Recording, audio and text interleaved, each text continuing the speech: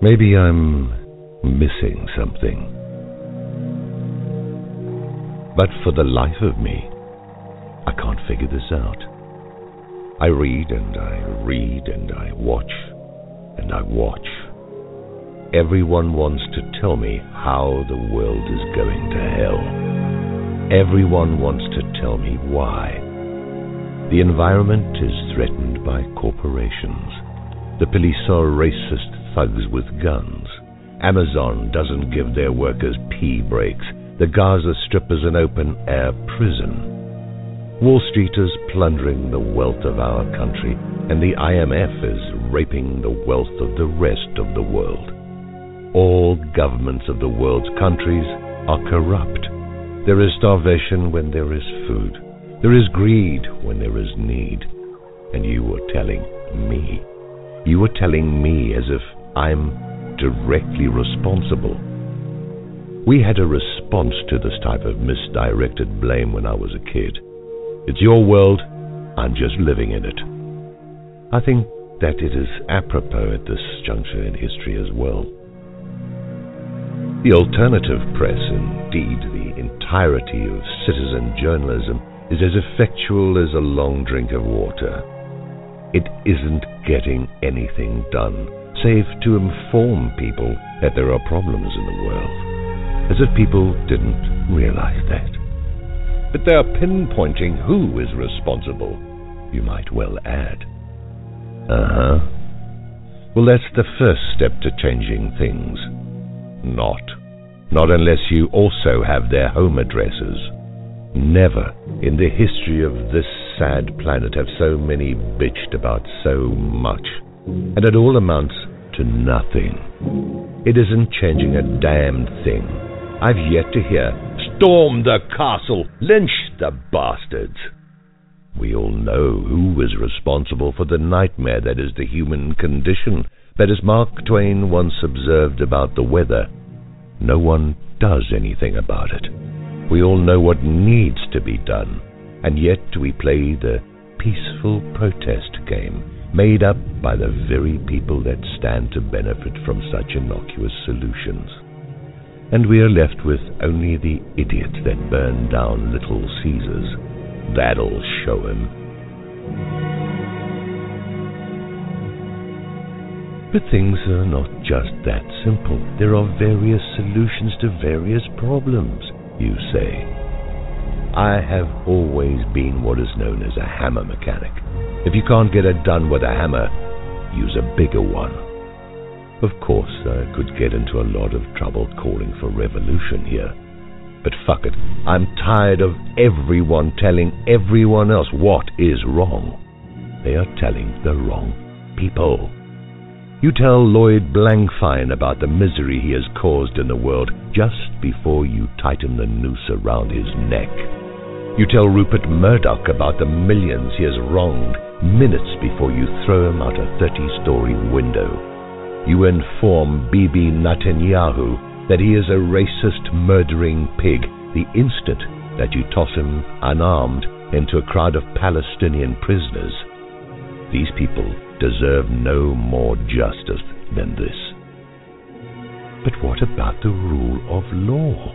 You might well ask.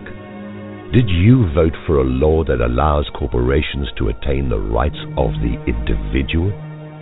Did you vote for the Patriot Act? Did you vote to make Israel a state within Palestine? No.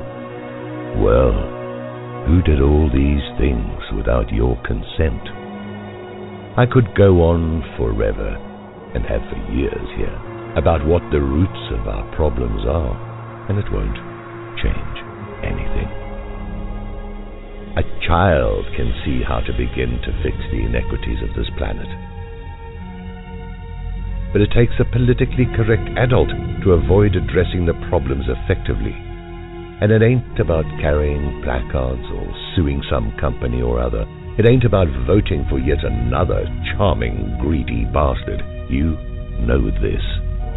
And yet you pee your knickers every time you think about doing the right thing. Putting your foot down, getting a spine. So, Yes, I am calling for the revolution to begin. Don't let them convince you that anarchy isn't what you need to order off the menu. It cannot be any worse than this antiquated hierarchy that we live in today. Again, you know this, but you are afraid. You admire V for blowing up Parliament to the tune of the 1812 Overture and slashing the throats of the elite rulers. And yet you pause at such rash solutions yourself. It makes us no different from them to sink to that level, I hear you saying. Yeah. And what you call out in all your bitching has a logical conclusion. Revolution is a revolution. It isn't watching YouTube videos about what we should be doing in the face of annihilation of our species by a few. You string them up. I don't know how I can say that any more clearly. V isn't going to do it for you. Jesus isn't going to do it for you. Muhammad or Kim Kardashian aren't going to fight your battles.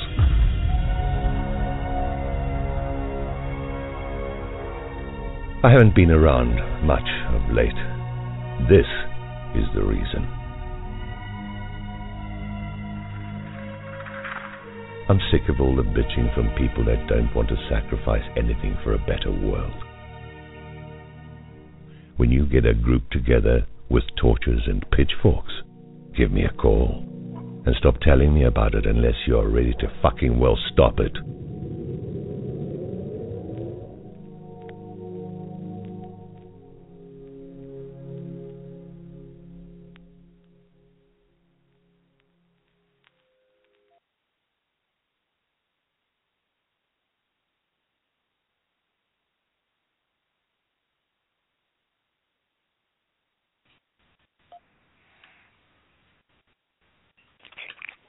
Hey, welcome to Third Rail Radio.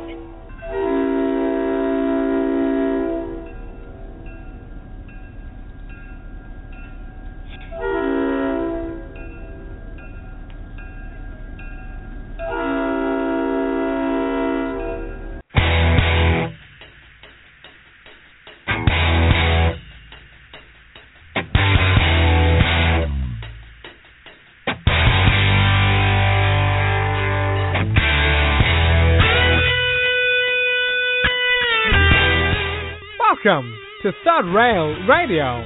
Call in now, 646-929-1480. Now your host, Anticrisis 73 and Encap Dalek.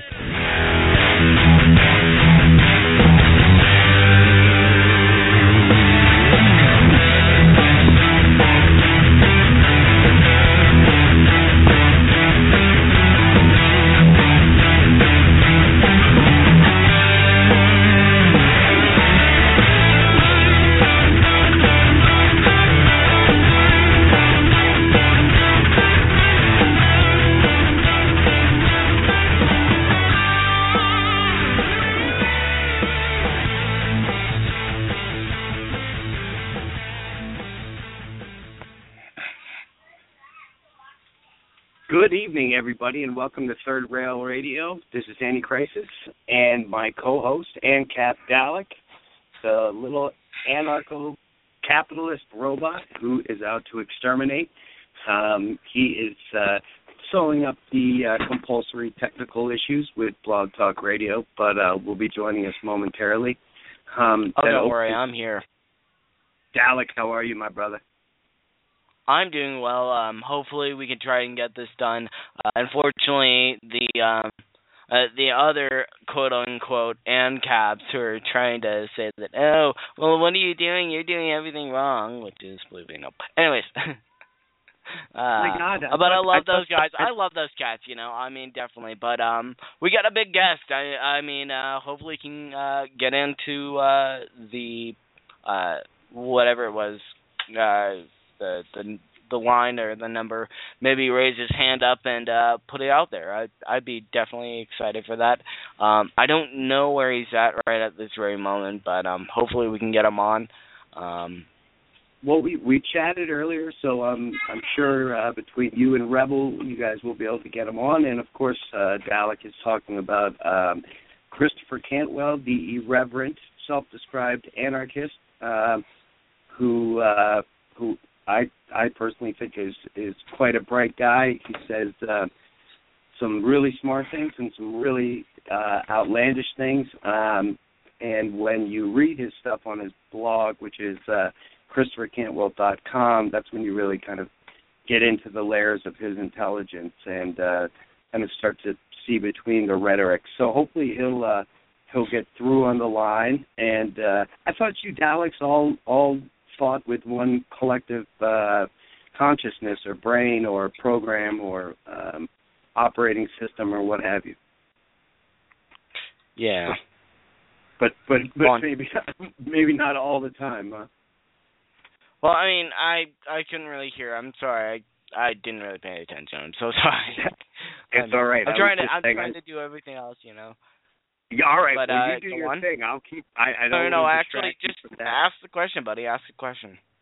I thought you Daleks all, thought with one collective operating system. You're having a little strife, a little buggy shit in the system. I guess so. Well, so. Life goes on.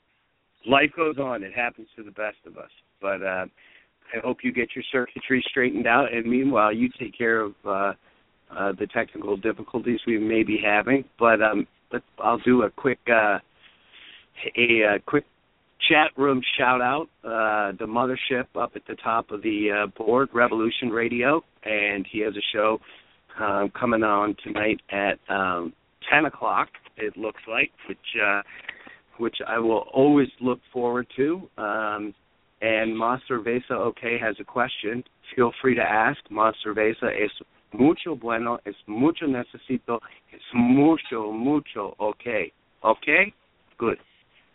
Canadian Glenn. Much love and respect to Mr. Canadian Glenn. He's snoozing on the line. Jack Beagleman is in the house. A sharp wit and a sharper tongue. Jack, welcome to the show. Ma Cerveza and Vert, my man Vert. Welcome, guys. And thanks for joining us on tonight's episode of Third Rail Radio, 8 p.m. prime time. But nothing, Glenn. I was just saying hello. Go back to the morphine drip. And Cerveza, feel free to ask your question. But a little bit about Christopher Cantwell while we wait for him to call in. He's had quite a few years. Dalek first brought my attention to him probably about a year and a half ago after he had just been essentially booted out of New Hampshire by the Free State Party. And because of saying some things about self-defense against police officers, which I thought sounded perfectly logical, that, if you're being encroached upon by police officers on your property and they don't have the proper warrant or paperwork to be up on your property, on your land, in your doorway, etc., then you have a right to defend yourself. I didn't find that outlandish myself, yet the Free State Party, which labeled itself at the time as sort of a free-thinking, anarchist, anti-state entity, booted him out, and rightly so. Chris left, and had some both entertaining, poignant, and also sometimes pretty intense back and forth battles between the Free State Party, his former colleagues, peers, friends, whatever, and himself.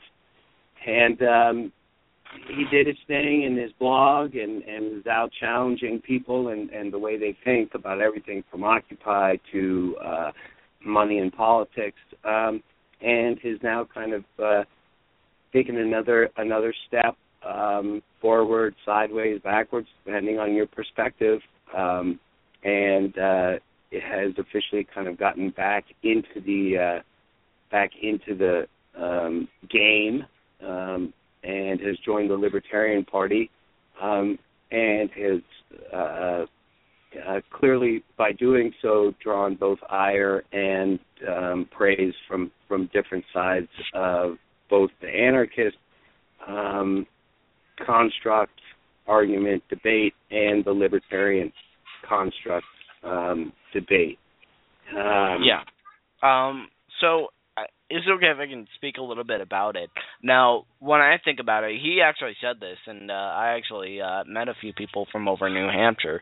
I mean, their political system is pretty friendly to, anarchists. A lot of people who don't really like the state can't actually go up there, and, more ANCAPs are really more welcomed around the New Hampshire area, so it's kind of nice. Plus, I mean, you can wear a gun and also have your camera out, so within the House legislature. So, I think it's very interesting of a place, and it's definitely different from many other varieties of areas within this construct that we call the United States. And not only that, it's one of the top freest states in the whole country, so I think it's really nice.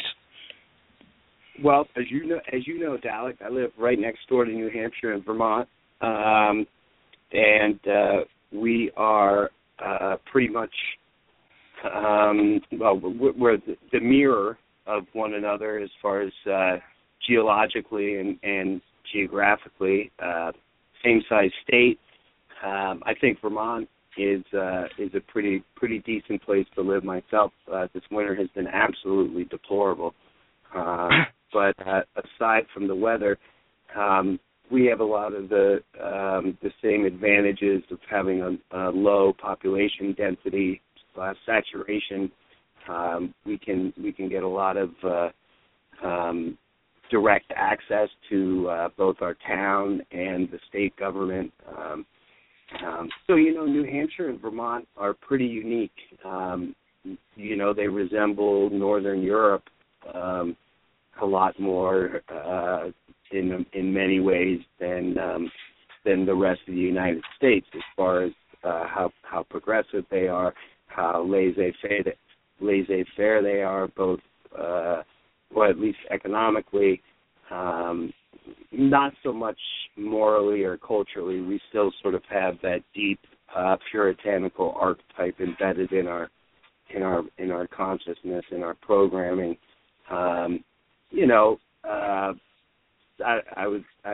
That's certainly something I have an issue with. But as far as things like guns, and New Hampshire is much better on taxes. I think we have more liberal gun laws in New Hampshire. They're pretty similar, but as far as taxes go, New Hampshire is way ahead of Vermont in how they tax their citizens. In Vermont, it can actually be quite a burden. Especially for a lot of old school Vermonters who have lots of land, and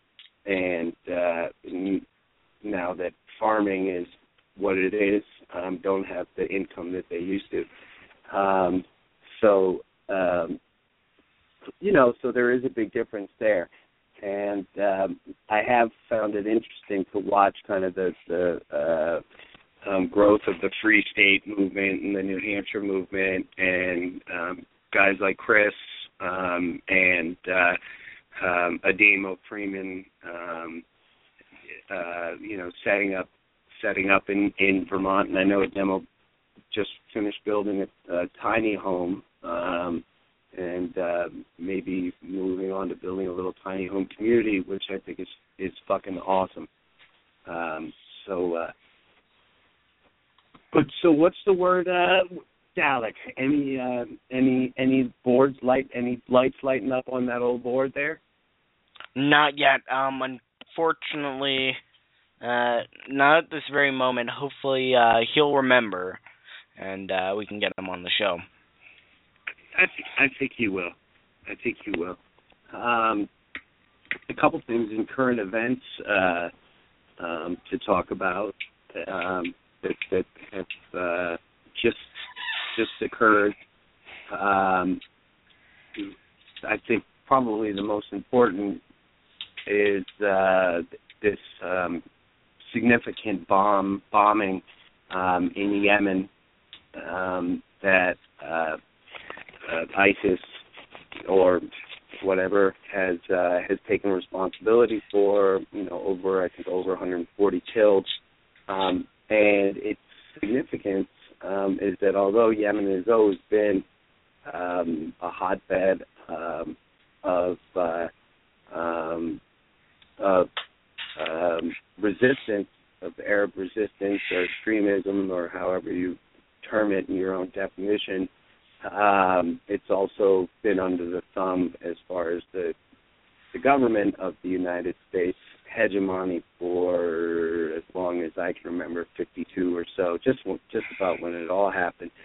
And it is the humble opinion of this host that this chaos is being sown intentionally and with the intent to establish the deep water port off the coast of Yemen that Putin has deprived the United States of by taking Crimea. I'm pretty sure that maybe less than 4 years ago, the United States thought that they could move into the Caspian Sea, the Black Sea area, and take over the port in Crimea, and Putin put the kibosh on that. We need that eastern port as our gateway shipping, not just for military purposes, but also for commerce. If money's flowing, it's usually peaceful. If there's money issues, then war rears its ugly head. And there's several areas on the coast of Yemen that would make lovely ports that would double as shipping ports, fuel ports, and also military, naval, protection. So I think that's a big development in the Middle East as we see, the Middle East continue to kind of just exhale and inhale in and out of chaos, and then on the verge of chaos, and then chaos again. So I don't know if you looked at that story at all, Dalek. But if you're a listener and sort of keep an eye on the Middle East as the barometer of what's happening in the geopolitical world, especially as far as energy prices, stock market, then I think this was a significant thing.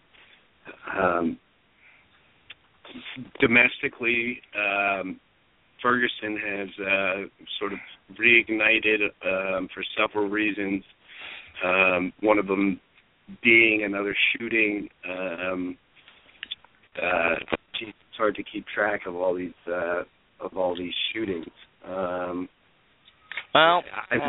ahead. Well, I mean, if it was the person there has been a lot of stuff that's going on. And from what I've heard, a lot of people who have gotten hurt by the police officers or the protesters, it's pretty interesting, But I would say if they were kind of attacking first, I mean, I would say, the person had everything in the right, but that's just me. No, I think you bring up a good point. And one to take into consideration. But that also begs the question, like, who's responsible for what over in the Middle East right now, right? We've got the United States is currently playing, not just two sides, but I think 5 sides at last count in one form or another. And that just can't end well. When you bet on every horse, you get 4 losers and 1 winner. And unless the odds are correct, and maybe they are, I don't know I don't know the bookie, I don't know the odds, but unless the odds are right, you're going to end up losing money. And that seems to be what's happening in the Middle East now.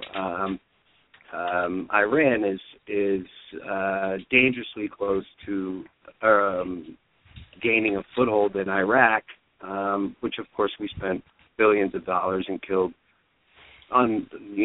uncountable amounts of people to try to prevent in the 80s and 90s. And now, because of this quote-unquote ISIS threat, we have invited Iran into Iraq to help stabilize and make more competent the Iraqi military. So Iran sends their shrewdest, most talented military tactician mind into Iraq. He's not letting go. So I've been thinking of new names for the Iraq-Iran. I think I came up with Iraq-Inanistan. Iraq-Inanistan. That was my final one. Which obviously has Israel nervous. I think if Netanyahu wasn't such a fucking psychopath and could take a second back down from his own inner demons and pathologies, he could work this a little more smoothly. But aggression is met with aggression, and that's all he can show. So of course, Iran will push into Iraq and and establish as much of a foothold as they can, and then get out and use the old art of war technique to sway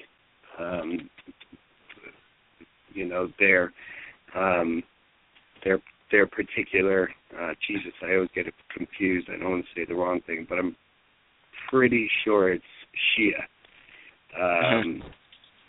Shia sect of the Muslims within Iraqi. So then you get that sectarian cycle just reworked up. So it's interesting. Everybody on the chat board is snoozing. So I'm either boring as hell. No, there goes Vert. Thank God. Yes. Well, I think the Zionists did 9/11. I'm not sure, if it was Rabbi Goldstein down at the synagogue. But yes, an entity very much aligned with Israel and its Zionist underpinnings. I do believe we're hand in hand responsibly, either by complicity or intentional negligence in 9/11. Go ahead, my brother. While Christopher is gonna come around in just a little bit, let's get somebody on the line. We have JVAB. Hey guys, how y'all doing tonight, brother? Great, man. JVAB, how are you, man? Well, Jay's doing really, really awesome as always, because I found a new passion in my life, and having a new passion in life, it ignites these flames, and I don't know what it is. It's so hard to explain sometimes, but I'm doing good. Hey, I thought your show last night was the best one yet. You really hit your stride. Your confidence was right there. That was a fun show, man. Much appreciated. And if you guys don't know who JVAB is, and everybody in the chat room does, but for the archive, JVAB is the newest member of the Revolution Radio Network, but one of the oldest friends to the hardcore group of cats who started this all. And before we get into anything else, I'm going to try to play some amount of, fuck it. You know what? Never mind. We have Christopher Cantwell on live. Christopher Cantwell, how are you doing, my friend? Good to be with you guys. Sorry I'm late. Hey, that's quite all right, man. Fashionably late is fine, and thanks for joining us. Saturday prime time, 8:00 is it's not the most convenient time, but Chris, we really appreciate it, man. Welcome to the show. Yeah, I'm happy to be here. Yeah, I've been chaotic with. I had mentioned on my show the other night. You know, I kind of went through a security fucking panic on my end. I had somebody hacked into my cable modem and rebooted my modem as they DDoSed my website, and I was like, okay, I think it's time to reformat all my computers and change all my passwords. So things have been a little bit hectic on my end while I get everything reorganized here. And then I just looked at my phone. I was like, oh, wait a second, I got to be on there. So I'm glad to be with you guys. What's happening? Not much. The technical aspects. I've been tuning into Chris's show, which is Friday afternoon, and it's sort of a simulcast on YouTube through Google Plus, maybe, and it's an awesome show. And he had some technical difficulties yesterday, and for old guys like us, it's not as seamless as it is for some of you young pups. This stuff. Well, we weren't born with this stuff at our fingertips. Remember, we were dialing telephones with rotary dialers, and it took about 15 minutes to dial a local telephone number. But Chris, fucking welcome to the show. I have been sort of cramming on libertarian literature and got completely sidetracked and pretty immersed into Murray Rothbard. A great writer, Murray. Yeah, a great writer, a sharp mind, and if there's anybody out there who flirts with the idea of anarchy or being free of the state, I would highly recommend giving Murray Rothbard a Google, and some of the earliest kind of thinking about how anarchy could exist realistically in a modern construct. So, Chris, last time, this is the second time Mr. Cantwell has been on our show, and last time Chris was on the show, I was giving a little summation earlier. You had just moved out of New Hampshire, had been kicked out of the Free State Party for speaking truth and logic about cops encroaching upon one's own personal property, and I've kind of watched as you've done this 360. You're back in New Hampshire, and what's going on?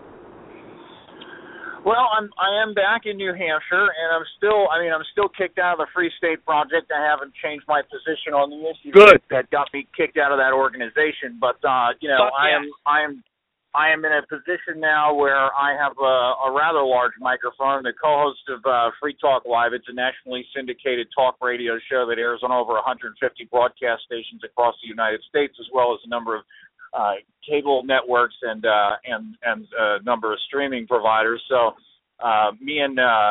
it's Ian Freeman's show along with Mark Edge, and I'm on there with them, and it's been helpful because a lot of people here had sort of run with rumor and conjecture, if you will, about that I'm some terrible person who just wants to kill the mailman and the meter maid.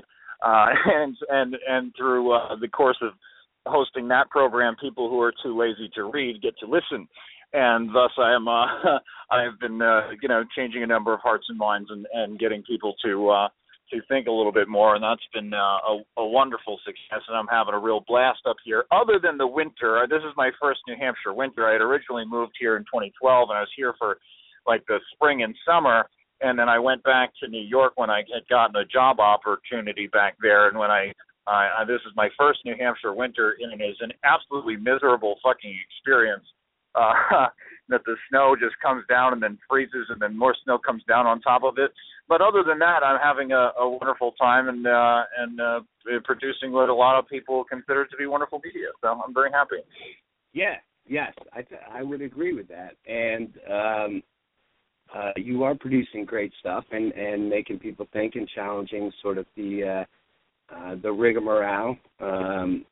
The established sort of narrative of thinking, and I appreciate that big time.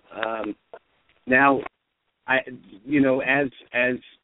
since you were on the show first, I've followed your blog and such, and you are getting some blowback for sort of joining quote unquote the game or the system again.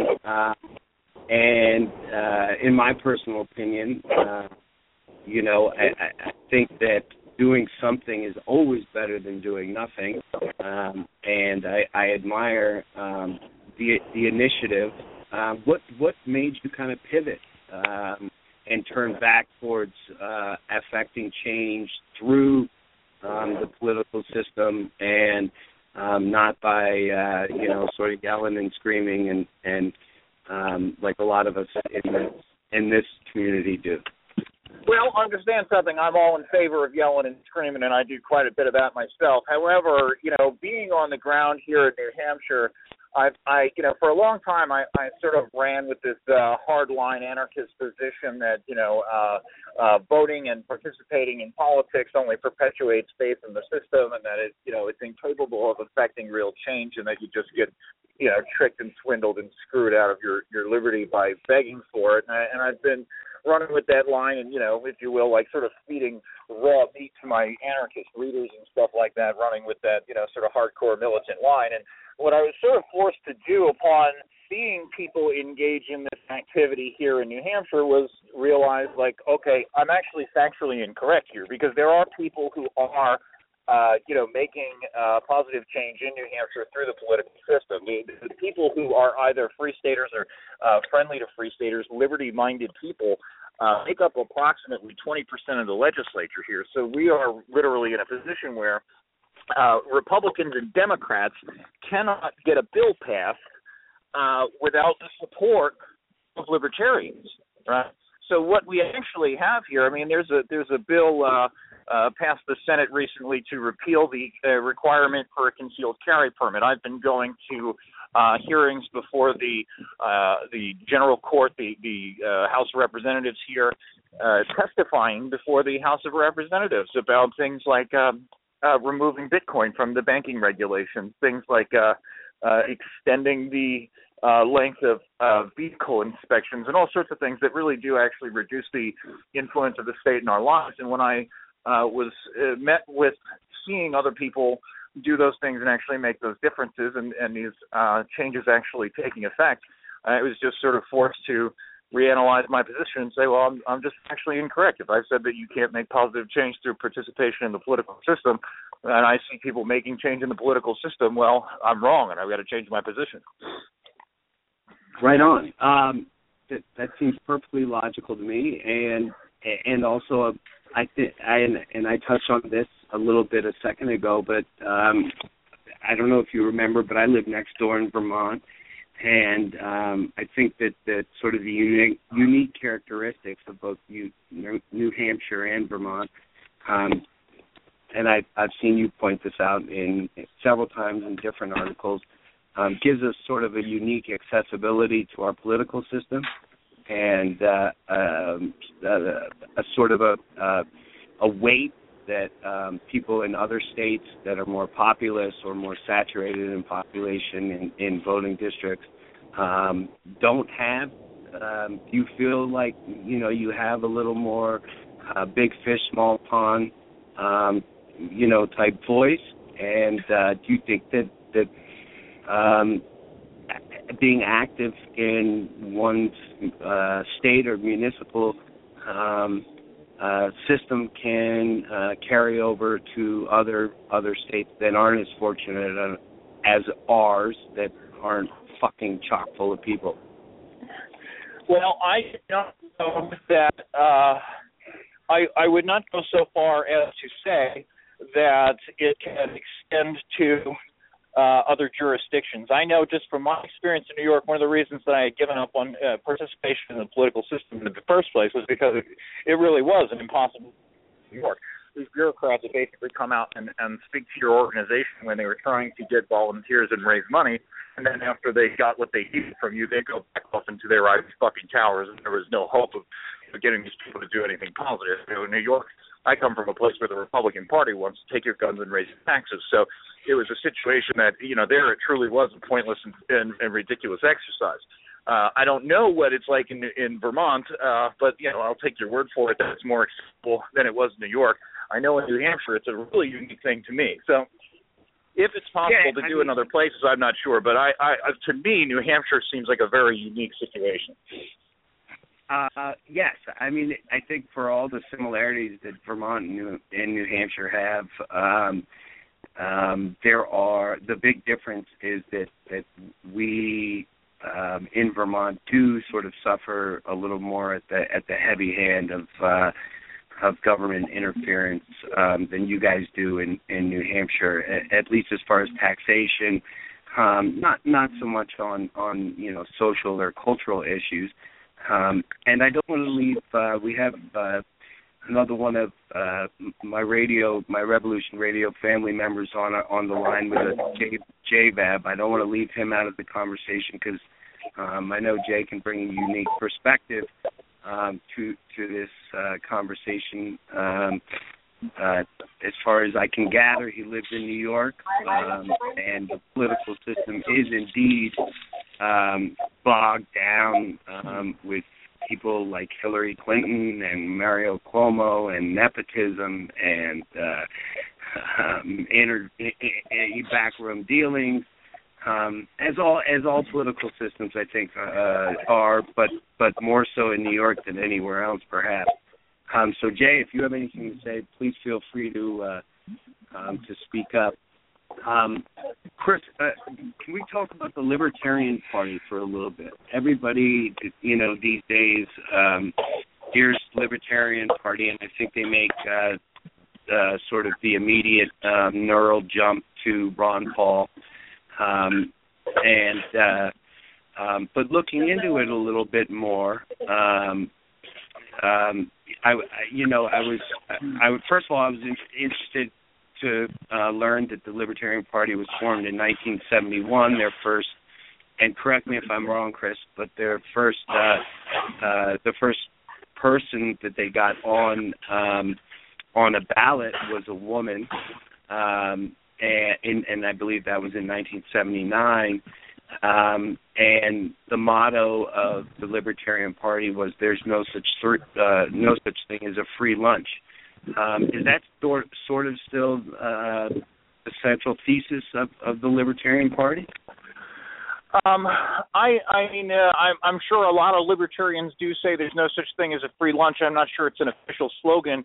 It may have been at one time. I was unfamiliar with the tidbit about the woman being the first one on the ballot in '79. That's actually some interesting information that I was not personally aware of. Well, don't take my word for it, because I'm easily confused. Double check your facts, but I think she was. Well, in any case, I mean, the Libertarian Party would certainly tell you that there's no such thing as a free lunch. I think a lot of the problems that we have in the political system right now is that the majority of people participating in that system do think that the government's capable of providing people with free stuff, right? I mean, I did run for Congress in 2010, and this is when the whole Obamacare debate was first coming up, right? So I was running against a guy who wanted to give everybody free health care. I mean, it's like you're running against Santa Claus, right? So it's a a narrative that certainly needs to be combated, that people have to understand that, for one, there's no such thing as free, and it doesn't matter who's telling you that it's free. It's getting paid for in some way or another, and especially when it comes to the state, it's an institution that literally doesn't have anything. It doesn't produce anything. And so if people think that they're going to get a free lunch or a free operation or a free anything, and they're going to get it from the state, well, the state can't give you anything without taking it from somebody else. And when it takes it from somebody else, not only doesn't even do it efficiently. It takes it from somebody else, and then it puts it through a bureaucracy where it's got to pay a whole bunch of salaries, which are basically welfare programs in and of themselves, and it redistributes it in the least efficient way possible. So even if you were a fan of redistribution, you're going to have to look at this institution and say, well, it's not very good at it. Yeah, I mean, I've always looked at there's no such thing as a free lunch as more of a law of physics than a slogan, right? Like something has to be taken from somewhere else in order to put it somewhere else. That's the law of conservation in a nutshell, essentially. And as far as within the construct of culture and society, it rings even more true. You can't manufacture money or resources to give to one group from another without extracting energy.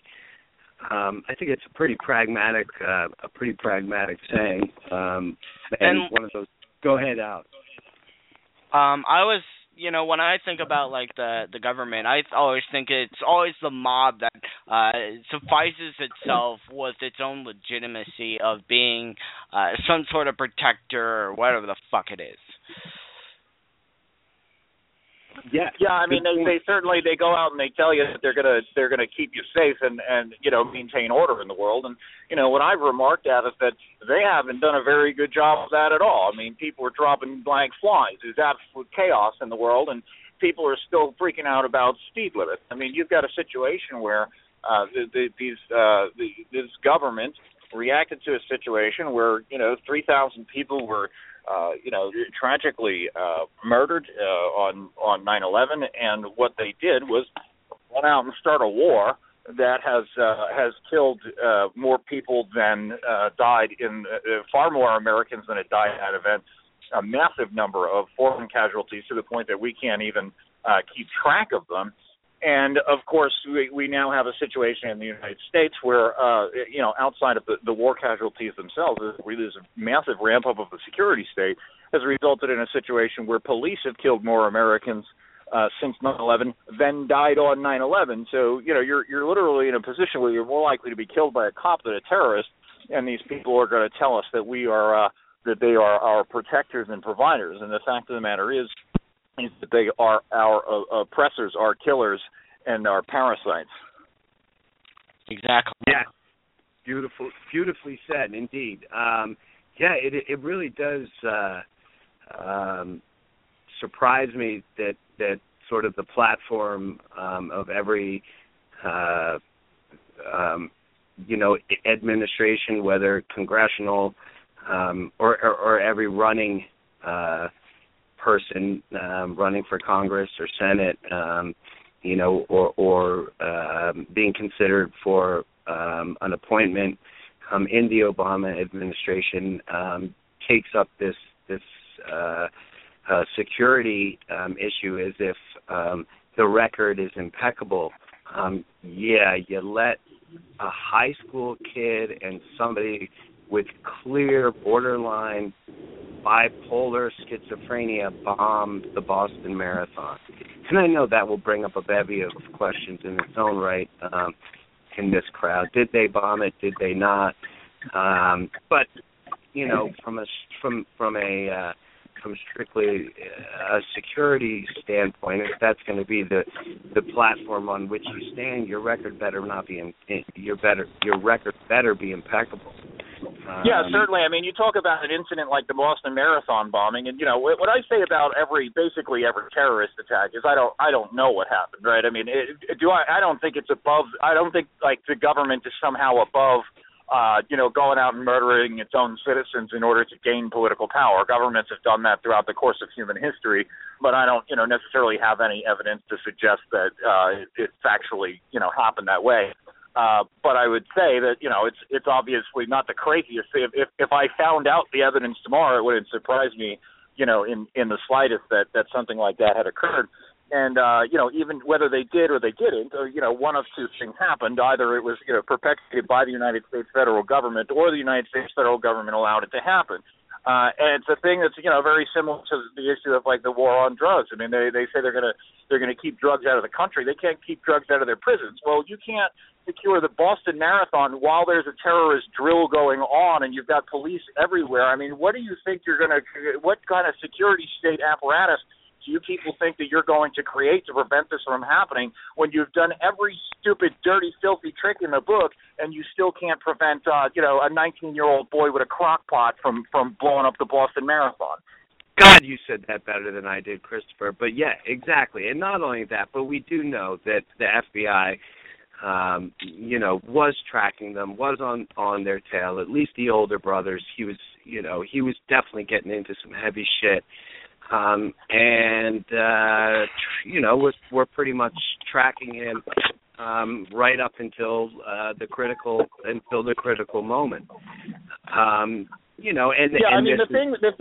pattern with government and everything that it does is it uses its own failures as a reason to seize more power, and it does this with everything from terrorism to the economy to you name it. And so you like we just illustrated the thing with the marathon, and then there's any number of other examples are easy to point out. With the economy, for example, they'll say, hey, we got to save the economy, and then they do, inflation and unemployment and all sorts of terrible things happen, and people are miserable, and thus that becomes the excuse to do the next crazy thing, in that economy. So it's the perpetuation of their own power has basically become their sole and entire purpose. And as you said, I mean, this is like the pattern, right? This isn't the exception with the FBI and our Department of Homeland Security. That this has actually happened many times, or at least several. Let's say several, where they've been on the tail of somebody. You go to Richard Reed, the shoe bomber, to the New Year's Eve attempted bombing that was foiled by a citizen who saw a bomb in the back of a Jeep and may very well have detonated if that citizen, not a law enforcement officer, had not called in something suspicious and the local PD arrived and checked it out and did the appropriate things. So this is kind of a pattern by our government that stands on the platform of keeping us safe. What a crock of shit. Oh yeah, and understand something. I mean, it's not unique to our government. I mean, this is the pattern of the institution as it stands throughout the entire history of mankind in all corners of the globe. So, don't feel bad, America. It's not you're not unique in any way. I think in America, they certainly have a lot more resources, so they're a lot more active. I mean, that's what having the World Reserve currency and the central bank will do to you. That they basically have this massive access to money that is unfathomable to most of the world, and thus they are certainly more active than other governments are elsewhere in the world, and certainly more than have had opportunity to in the earlier history of mankind. But the institution of the state has always been a system predicated on irresponsibility and failure, and using that irresponsibility and failure to justify the further violence and oppression that the institution carries out. It's something that it does kind of baffle me when I look at it now. You know, I look at myself, I look at this stuff, and I'm like, how doesn't anybody see this pattern? But, you know, for me personally, I didn't figure this out until, you know, I didn't even begin to figure this out until like 2009, and I'm going to be 35 years old. So I don't know how it is that we don't spot this. It seems so obvious to me now, but of course, you know, it didn't always. Yeah, I mean, well, I think that's like a big question that I ask myself a lot. Like, how are people not seeing like the repetition and the cycle of history? Because that cycle is getting shorter every time. You know, the point between the top of the circle and the bottom of the circle, that you know, half circumference is getting shorter between cycles, and sort of the same tricks and games are being perpetrated against, you know, us working stiffs in shorter durations of time, and yet we still seem to fall for it time and time again. Yeah, you know what's frightening to me too is, I mean, we're basically living in a time now where people who were just children on September 11th of 2001 are now of voting age, right? These are the young adults of the society who are now, you know, mobbing the universities and flooding themselves into voting booths. I mean, these people have grown up entirely under the security state apparatus. They don't know anything else. They've grown up essentially in war. And so it's a frightening thing to think that, you know, we are literally living at a point in history where a generation has grown up during wartime, and I'm terrified to think of you know, what the consequences of that might be when we are living in a society where nobody remembers what peacetime is like. Well, it's interesting you bring that up. You know, a lot of my colleagues, a lot of my friends on the internet here are younger than I am. I'm 42, and some of them have spent a majority of their lives, Dalek included, sort of under this security apparatus. And one thing that I see sort of outside looking in that's clear as day is that it's yet another really effective trick to divide and conquer, and push people to one side of a spectrum or the other. You know, either, you know, total privacy, and I will fucking defend it to the grave, which happens to be sort of my stance. You know, or the other side where if I'm not doing anything wrong, I don't have anything to hide, which is, you know, that's psychologically just a fallacy and ignorant and stupid. But you know, that's only my opinion. Well, you know, to the divide and conquer thing, I think that they mean to do the exact opposite. I mean, governments exist not to divide and conquer, but really to unite and exterminate. I mean, what the wartime does. No, you mean consolidate and exterminate. But the division is always requisite for the consolidation. I'm not sure that that's entirely true. I think the government would far prefer that everybody was united behind them, right? That the government would prefer that everybody just wanted the same thing. That's sort of like the whole entire idea that central economic planning and the security state apparatus really requires. What they've done is they've created a situation where the division is so limited that it is insignificant, right? You could be a Republican or a Democrat. You could think the top tax rate should be 35%, or you could think it should be 36%. I mean, there's really not a great deal of division in the country in large part. People are very much united again behind the concepts of government, and I think that they've done that quite intentionally. That there's a very rigorous debate going on over very meaningless subjects, and so it seems to be that the idea here has been to get people united on either side of a completely pointless argument, and it's been a remarkably successful thing. You think of the most oppressive regimes in history did not even allow there to be two political parties, right?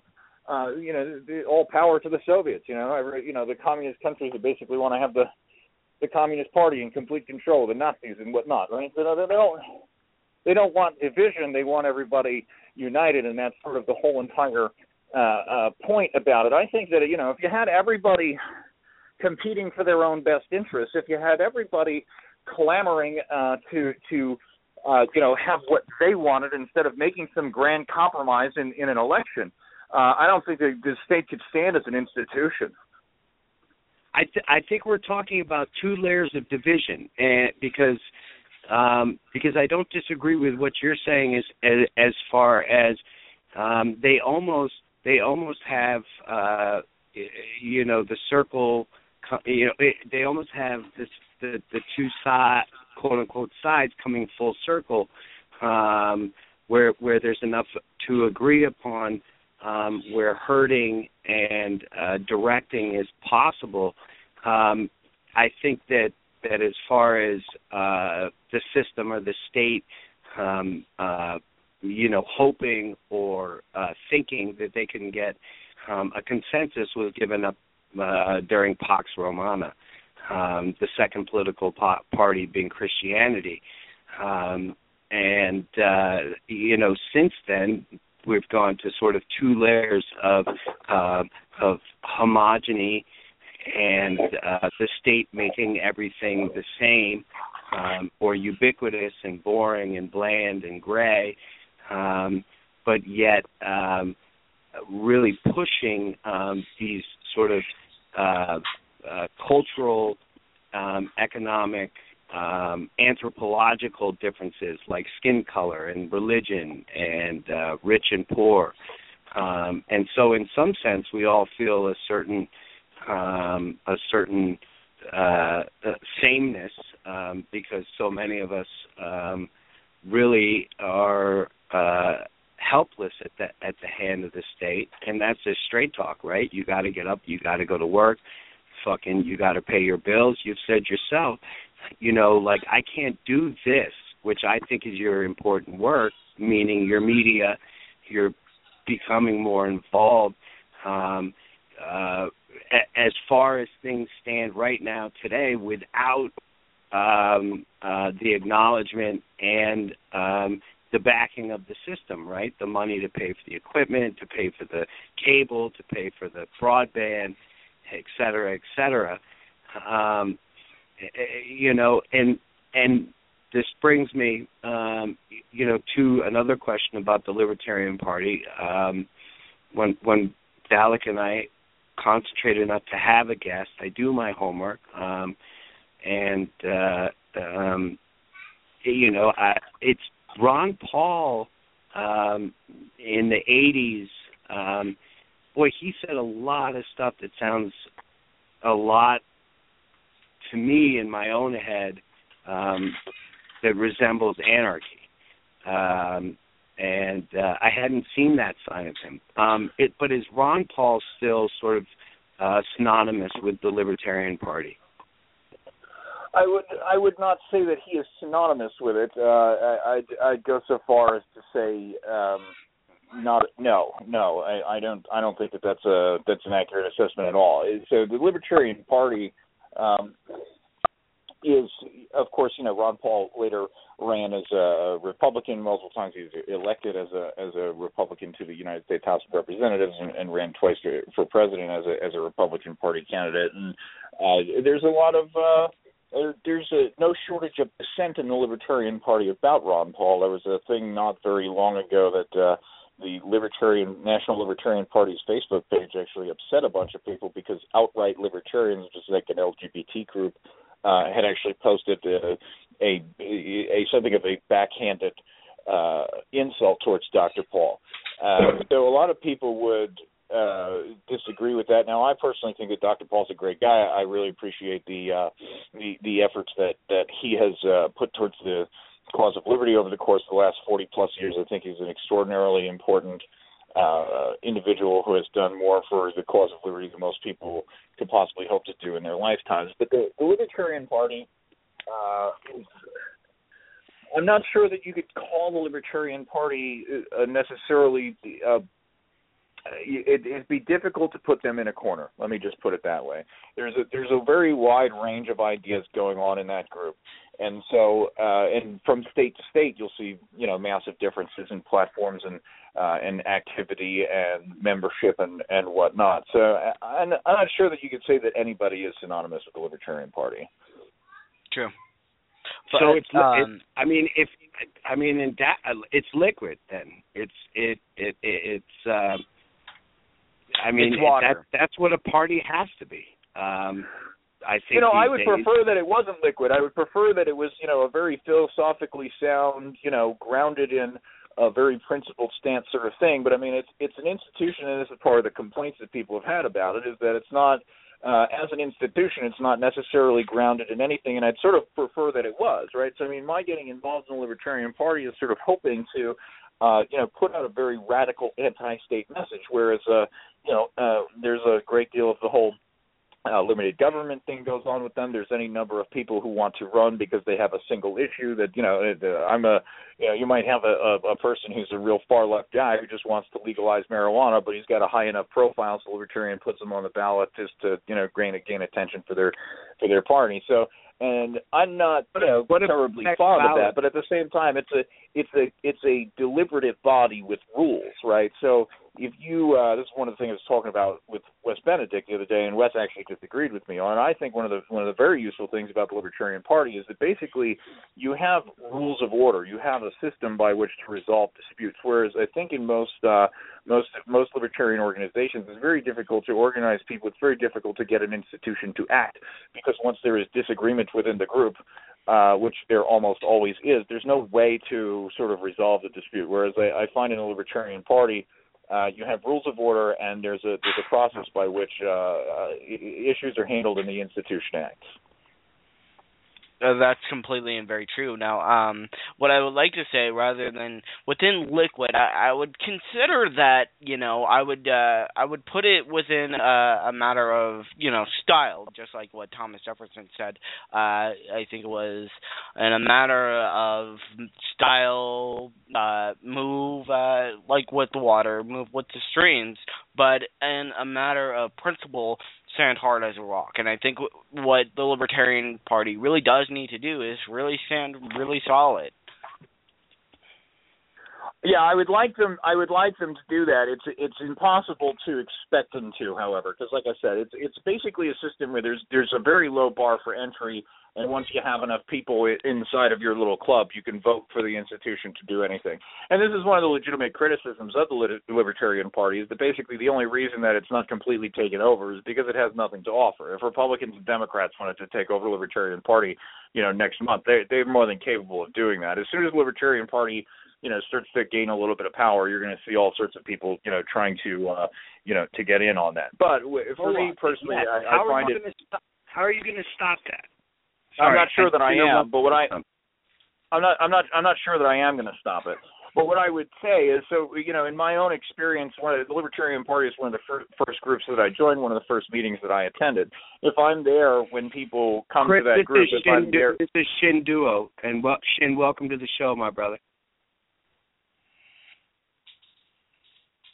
Welcome aboard. He's my Jim. favorite hobo. Okay. In my own experience, it was one of the first institutions that I got involved with. So I imagine that I'm not the only one who finds himself in that position. So what I would like is for to be there when new people come into the group, and and to influence them, and to sort of have a say in this body that for better or for worse is recognized as an institution.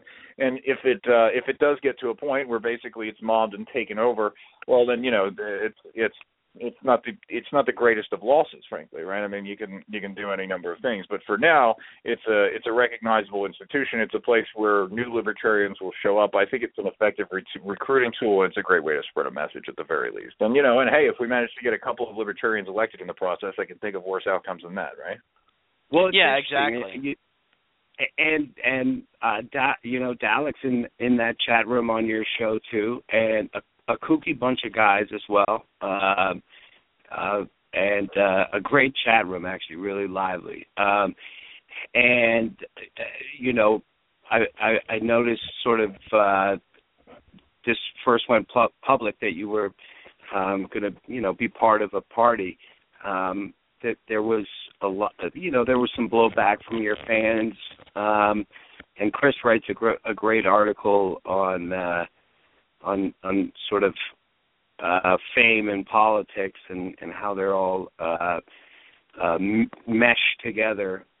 It's available on his blog, and I'll post it in the chat. But how some of your avid guys in the chat room and stuff were, I'll never vote. I think that this is a big mistake, and so on and so forth. Yet it's hard to argue with doing something is better than nothing logic, right? Like, and you and I have discussed before that going toe to toe with jackboot thugs dressed like state-of-the-art soldiers isn't really it's not a realistic contest.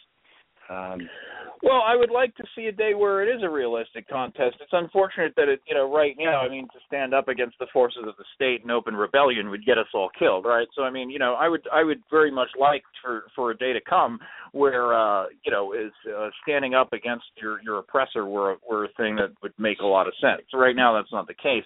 And for all of my best efforts, look, I've left my friends and family and pets and career behind. I moved to New Hampshire and basically, dedicated myself to doing what I'm doing all of the time. This is what my life revolves around, and it's extraordinarily difficult to get people to do even that, right? It's extraordinarily difficult to get people to geographically concentrate in a place. There are people who tell me that they would love to move here, except that it's too cold in the wintertime. So if somebody says to me that they're willing to lay down their life on a battlefield, but they're unwilling to stick out a winter in New Hampshire, then it's very difficult for me to take them seriously, and that's unfortunate. I'm hoping, I do not realistically predict that politics are going to solve our problems. They might put things off for some period of time. They might reduce some of the burden of the state in our lives. And I think that that's wonderful. I do, I still believe that it's going to require a greater philosophical awakening. I do believe that there will be violent clashes between free men and agents of the state. But, it seems to me like that's a long ways off. And until a lot more people start seeing things that way, the best thing that we can hope for is to get a tax lowered or a law repealed from time to time. Right on. And again, being what you just said about our chances with battling, the state toe-to-toe, which I completely agree with. I think that it's a fool's errand. Getting involved, and this, and this may be optimistic, but I certainly hope it's true that I don't see the parameters that sort of shape the decisions of other politicians, being able to kind of box you in, and I hope that stays true. Dalek, about like parties and the Libertarian Party in particular, being connected as it is historically with Ron Paul, and whether it's true or not is not for me to say, but the Libertarian Party, as far as demographically, it's a lot of white guys. Is it possible to have a party these days, a political party, that resembles anything like inclusion? Or are all political parties by nature exclusionary? Do they all breed xenophobia? Like, if the queer contingency of New Hampshire, decided to join the Libertarian Party or a Muslim, within the Libertarian Party in New Hampshire, would you guys be at the bar afterwards, sort of being like, "Holy shit, that was bizarre"? Well, no, I wouldn't really think so because I mean there have been black libertarians. I know many people within other vicinities. I think it was Davy Barker who does Shiny Badges and Know Your Meme. He's a good guy and also he's Muslim. Right on. And so I mean and obviously you kind of answer the other part of the question. But it is like I think so to make the Libertarian Party viable outside of sort of the small confines in which and by the way, the Libertarian Party was founded in Colorado, Alec. Yes, I knew that. It's amazing. I think it's so nice that it actually happened here in Colorado. Now, if they could actually live up to what happened and actually be more of a predominant state where libertarians are, I would like that. Well, I think it's interesting. There's something about living in a state as beautiful as Colorado and Vermont and New Hampshire, us during certain times of the year more than others, that has a sort of sedating quality on its population, where it's like, okay, if you have a roof over your head, things aren't so bad, because we still get to appreciate the physical beauty of what the world is and all that good stuff. But when I was researching a little bit about the Libertarian Party and saw that it was founded in Colorado, I gave you a fucking a cheer, a salute, so to speak. Salute. So Chris, I've heard murmurings that you may run officially for a New Hampshire seat in the legislature or something like that. Are there any plans for that? There are certainly no plans for that. I'm a pretty controversial figure, gentlemen. I think me, actually running for office would be a pretty unlikely thing. If I thought for 1 second that I might be able to do something positive by it, I wouldn't mind putting myself out there that way. But it's not. It's certainly not a plan at this point. Okay. Right on. Well, I mean, I think that and I am. It's interesting. When I was a business owner, I sort of had to be de facto involved in my small town politics, and sat on our little chamber of commerce and everything, and it was all very quaint and charming and bucolic. And it's interesting. I do put a big distinction between New Hampshire, Vermont, and I just say those two states because I don't really know any others like it, although there very well may be, that do sort of have this advantage of the cold winter kind of keeping the pussies out, and so population stays down, and it certainly keeps a certain type of character around, and I think all to the benefit of at least the local political system. Well, I have to. Alec, do you have any quick questions? I have to actually refer back to my little list of questions here because I have like a million for Chris. Do you still consider yourself an anarchist? Yeah, absolutely. I mean, the state is not a useful institution, gentlemen. I don't have any use for it personally. The only reason I'm interacting with it is to get it off of my back. I don't think the state has anything positive that it can do for me. I don't think that it's a necessary institution. I'm 100% confident that there's nothing the state does that the market can't do better. And so when I interact with the state, it is entirely an exercise to convince the legislature of the same thing. True. Right, it's kind of like just kind of persuading the terrorist within our own country.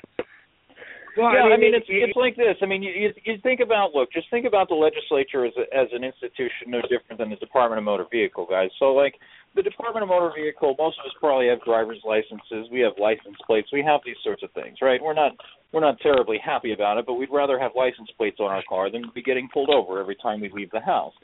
And so I go to the Department of Motor Vehicle, and I don't even ask the lady at the counter to let me off. I just go do what she tells me to do, right? Because I just know how this is going to go. So if I go to the legislature or I participate in a campaign to put somebody in the legislature, all I'm really doing is putting somebody in there to say, hey, I'd rather not go to the DMV. You know, I'm interacting with them no different than I'm interacting with the Department of Motor Vehicle or the tax assessor or any of the people that we have no choice but to deal with in the government every single day. And what you notice, if you start going down to your legislature and you do start testifying at hearings and stuff like that, the people who are testifying are usually people who are very interested in expanding the power of the state. It's important to have voices down there willing to say the opposite, because if nobody who hates the government, if nobody who doesn't believe in the power of the state, if nobody goes down there and says anything, then they'll just keep on doing this. The people who want to expand the power of the state, they're not going to stop doing this. They're going to keep wielding their influence, and somebody's got to combat them. Well, let me actually take this moment to point out that Vermont has recently made a number of decisions that have far exceeded the acceptable reach of the state, in my opinion, including banning smoking on our public boulevard that's closed to traffic, Church Street,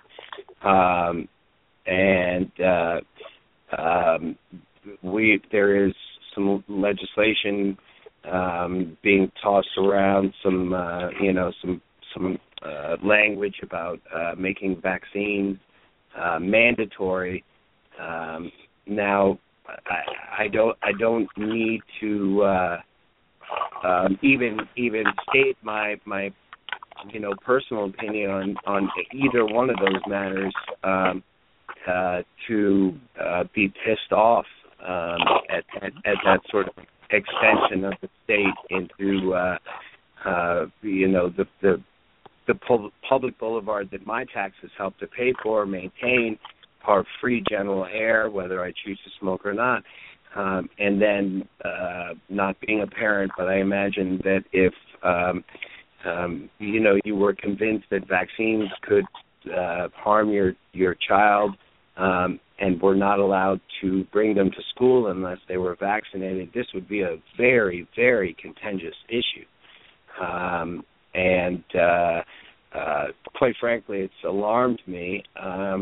My wife holds a position that keeps me a little muted, and I'm more outspoken in sort of the larger picture, but we're moving, and within about 3 months, I'm going to start launching salvos against this fucking ridiculous, and it's a pattern in Vermont, and it does. And I think a big thing what separates Vermont and New Hampshire is this, the tax thing.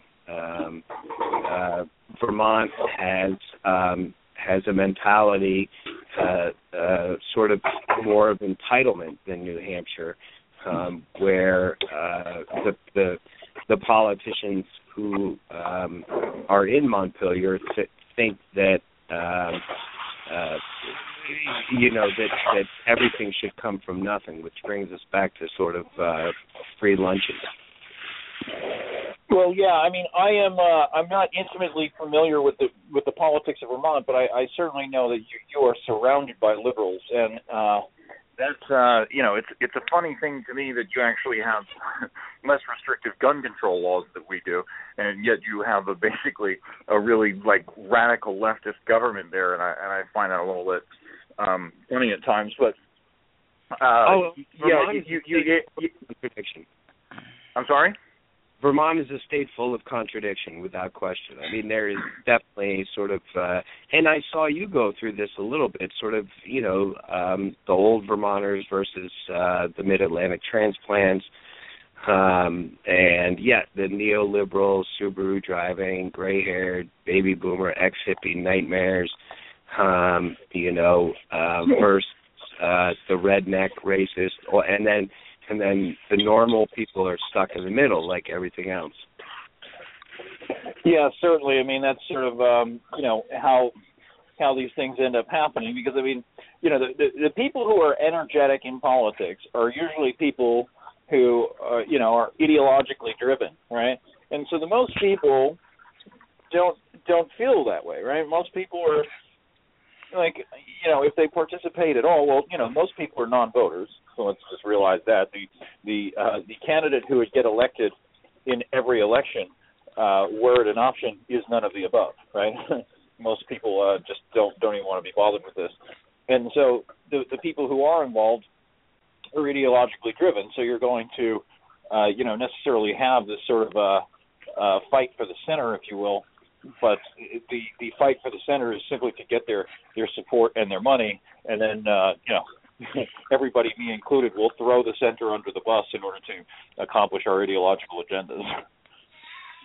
And like here's another sort of paradoxical point about Vermont is we're the only state that's managed to keep Monsanto at bay. So and this brings us back to kind of that full circle, perhaps planned or unplanned. My opinion is unplanned. I don't think the state is really capable of planning anything. They don't have the competence. But, where, in the Tea Party, Monsanto is a fucking hot topic button issue, as in the Libertarian Party, as with fucking, righteous ex-hippie, Subaru-driving hippie types. Well, the Monsanto issue, I'm afraid, gets really convoluted. I don't like the way that Vermont has sort of handled that problem, which is, a command and control, central economic planning approach. It's unfortunate, I think. The real issue that you have with Monsanto, and it never gets brought up, no matter who you talk to, is intellectual property. The problem is the patent laws, and if Monsanto couldn't go chase their DNA into some other farmer's field, I would not care what they did with their stupid seeds, because as soon as they can't chase the DNA around as it reproduces itself in the wild, then you remove a lot of the incentive to create that stuff in the first place. And of course, if people do want it, if people like it, then let them get the product. But I mean, you create a situation where a guy can't save his own seed or sell his own seed, and then that's your problem. That is the issue with Monsanto, right? I mean, we did talk about this the first time you came on the show, that in some instances GEO crops may be, necessary. And there's plenty of, Mendel did genetic engineering. That's what Mendel's peas were. I think it's the punitive and the litigation arm of Monsanto that really fucking drives everybody up the fucking wall, who does read about, the sort of the more complex layers of GMOs, and not just the rhetoric and hype, that genetically modified organisms will turn you into a reptilian or something like that. But my understanding is the way that Vermont dealt with this was sort of, they just banned the product, right? Well, and to say dealt with is a little too. It's still in court and still going back and forth, and essentially it's a war of attrition right now in our judicial system. But if and I'd like to. This is going to be a good segue. But if Bernie Sanders runs for president, Monsanto will get into Vermont for sure. And like you said, I the only issue I have with Monsanto is the fact that they will chase their DNA into small farmers, medium farmers' fields, and they will sue them and take their farms if they find their DNA in those fields. Heck, fucking, I've said this. In the impoverished world, people eat off pallets, commodity food in sacks. There is the land to grow healthy, nutrient food, and even in areas that had suffered desertification, but that doesn't serve the economic system and empire, so that won't happen. Another thing, and this could sound patronizing, but it's not, and I think it's actually a serious topic, Chris, is health amongst, I'm 42, you're 35. How's your health? I guess it depends on our measuring stick. I mean, I haven't been to a doctor in upwards of a decade, so I couldn't tell you, but yeah. But I feel pretty good. I actually, lost like 45 pounds recently. I stopped smoking a few years ago. I have cut back a great deal on my drinking, and so I'm much improved from where I was some period of time ago. But for all I know, I could be riddled with cancer and have no concept. Right, it sounds a little bit like a flippant question, but it's really not. Because I would have no idea if I was about to drop dead of bone marrow cancer at any moment. Because I haven't been to a doctor, Jiminy Christmas, in a long while, and none of my friends. And so I'm interested. I think that not too far down the road, there is going to be a health epidemic amongst sort of heavy-jowled white men, and the reason I'm being dead serious, and the reason I say this is half sort of absolute fantastical speculation, but also the notion that a body needs to get acclimated to being under duress in order to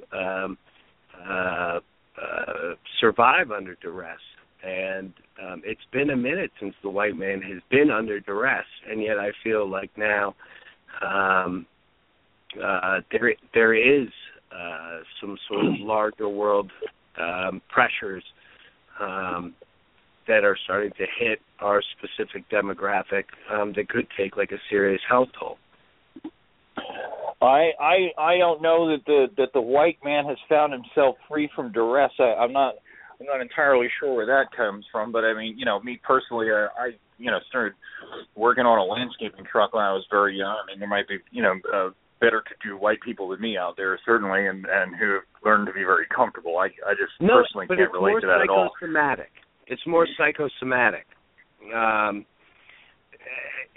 Certainly when I grew up, there was this a certain guarantee that I would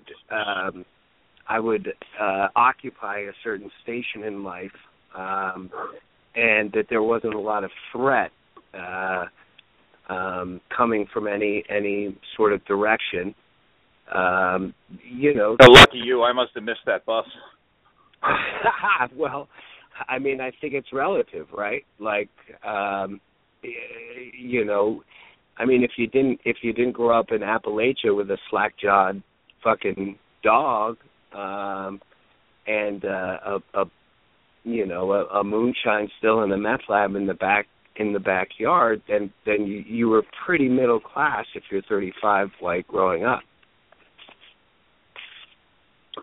I mean, my experience has been, again, and maybe I'm missing something here. I grew up in a situation where I had to scrape and fight for everything I got. I think that I think there's more white people out there who would tell you that than not.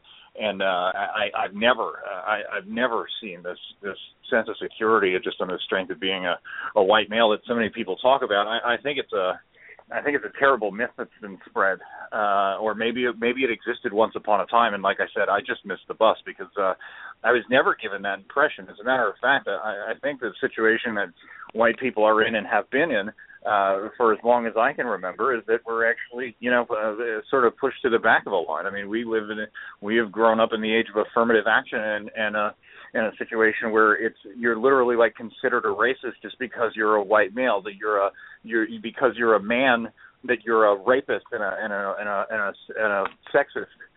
That's the environment that I've been met with, and if it wasn't always like that, then goddamn, I was born in the wrong fucking time. I wish I could go back to those days. Well, I think you actually just you brought up some of the duress that I'm speaking of, and I was born on the cusp of this bus, right? Like I had 1 foot on and 1 foot off, and the bus driver was like, "Fuck you, I'm out." Blam. Right? Yeah. So this is the American dream that I'm referencing, right? And certainly a dream that is long gone. But nonetheless, that dream has almost become a burden. And Jesus, I didn't mean to use that word because like the whole white man's burden thing, and that's not what I'm getting. I'm actually getting at the opposite end of it is that what you say about being sort of being marginalized because of a lack of identity, because of political correctness, because of neoliberalism, because of xenophobia, because of a fear of talking about the differences, has become now a symptom of a mental illness instead of just a construct of thought and a way of growing up. And I think, and that is exactly what I mean when I think that it's going to have dire consequences on our health. So the fact you quit smoking, I think is awesome. I need to quit smoking my damn self. I've been exercising, but I know you talk to a lot of cats our age, and I would encourage you to have them do the same, or we're going to all drop dead when we're 60. Yeah, I do think it's important for people to take control of their bodies. I mean, it's something that for a long time, personally, especially with the weight loss with me, I recently dropped like 45 pounds, and there was a long period of time where I didn't think that was something that was actually within my control. Right, I was getting fatter, and I'm just saying to myself, well, I'm getting older. This is normal. And well, to a certain extent, it is, but once you take control of that, not only does it do wonders for your physical health, but it does a lot of good things for your mental health. And I think a lot of us will sort of get stuck in a dark place looking at all these horrific things that are going on in the world and trying to do something about it and finding ourselves so terribly frustrated with our inability to change things at the rate that we would like them to change. And it gets you stuck in a dark place. It would be very depressing. For me personally, sort of taking control of my health did a lot for my mental state. Maybe look at the world a little bit better. It made me feel a little bit more in control of my own life. So, physically, mentally, it's an important thing that I do think that everybody should do. And especially once things get a little warmer out here and I can get outside again, I would like to talk more about fitness and that sort of thing. I do think it's very important. Yeah, I do, and for our minds as well. They go hand in hand, and agreed. I've been under sort of the blanket immunity of winter, but come spring, I plan to do the same. And like I said, I didn't want that to sound flippant because I do think it's an important thing. Absolutely. One more thing I'd like to say, for other people, like I've always really wanted to know this. What was your vapor pen that you use, Chris? I use the model of the vaporizer that I use is an iTaste SVD, is the Samuel Victor David is the model that I'm using presently. Prior to that, I had a Joytech Evic. And if you're a cigarette smoker, I strongly recommend that you just plain quit smoking. You don't pick up the electronic cigarette. But if you tried to do that and you've failed repeatedly, as I had, the electronic cigarette, the personal vaporizer, is an excellent harm reduction tool, and it's done wonders for me. And I can't recommend that product highly enough if you've tried to quit smoking. If you are a non-smoker, I do not recommend that anybody pick up this device, because it is, still, filling you up with an addictive chemical that's not good for you. But it will take taxes, cancer, and emphysema out of your life, and I think that's a huge, huge improvement. And what Alec's talking about is on Chris's show, and it's a great segue. And also, I got a huge grin. When you said you quit smoking several minutes ago, I got a huge grin on my face because I knew what was in the vaporizer, which was actually on my list of questions. So it's herb in the vaporizer, and on Chris's show, No, it's not. No. I'm not into weed. I'm using nicotine in the vaporizer. So when I said I quit smoking, I mean I literally quit burning tobacco and inhaling it. But I'm still a nicotine addict. That's not THC that I'm sucking on. Okay, got you. Okay, good clarification. So that is, folks, that is not THC. That is the liquid form of nicotine. But you are right. You do cut out taxes, emphysema, and all those additives and preservatives. But the other thing is Chris keeps his piece right on his, or one of his pieces right on his desk during the show, and it looks like a 40 cal snub nose. What else are you shooting these days? I haven't been doing a great deal of shooting. The gun that you see on the desk, it's a 38 special revolver. It's a Taurus. And I carry that. That's my everyday carry piece, and I openly carry that in New Hampshire. Or when I don't have a coat on, it's openly carried, but it's frequently concealed in the wintertime because obviously it gets cold out here. So, but that's my everyday carry piece. I do have a 12 gauge shotgun that's kept near the bed, and those are the only two guns that I actually presently have, and I don't shoot them nearly frequently enough. A pragmatic to the core. I love it. That's really all you need is a carry piece and a shotgun. I would say I should really have a semi-automatic rifle. It's not a good thing that I don't have a semi-automatic rifle. I do need to get one of those.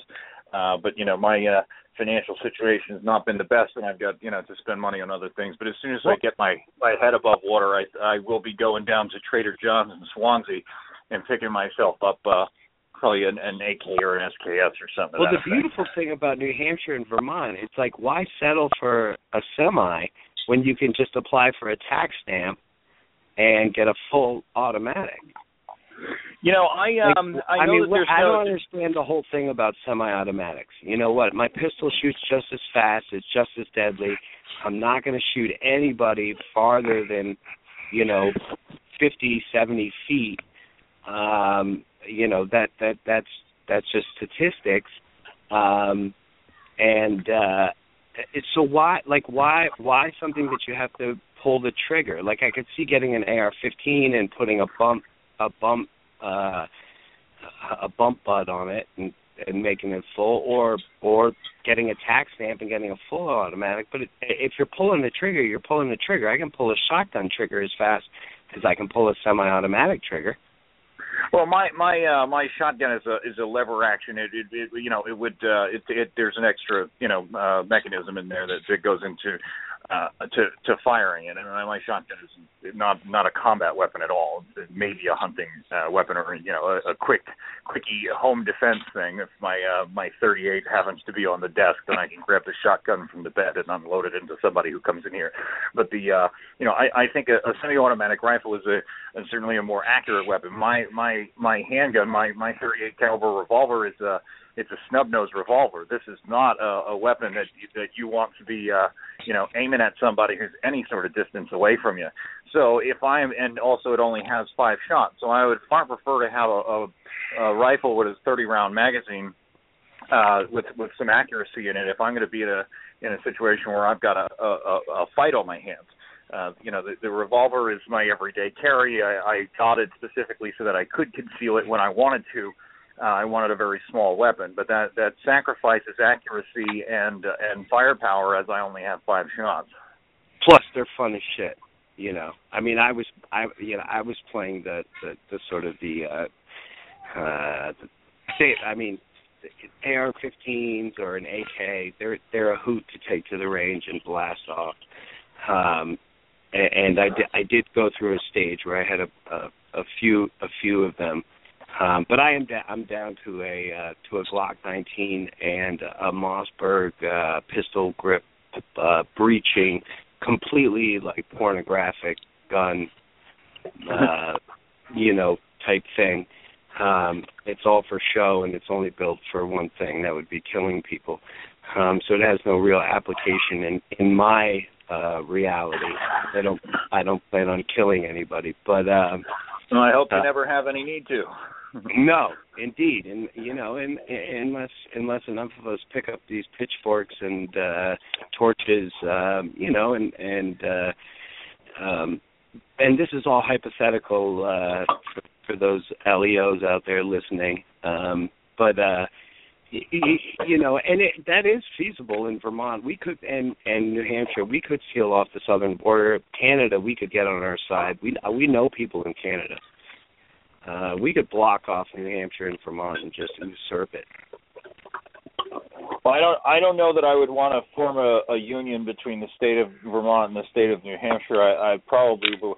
As I understand it, Vermont has a pretty a sizable secessionist movement, and I wish them all the best. Not only because I believe in secession, but I'd like to get them the fuck out of the United States Congress. Touche. We do have a strong secession movement, and I did want to ask you about Bernie Sanders. Like, from a political standpoint, I imagine you guys don't see eye to eye, but he is a pretty good man as far as what I, from anecdotal evidence, he seems to be down for the people. But there are logical arguments against his sort of politics, and I'd like to hear. I mean, I bet you can mount a pretty good one.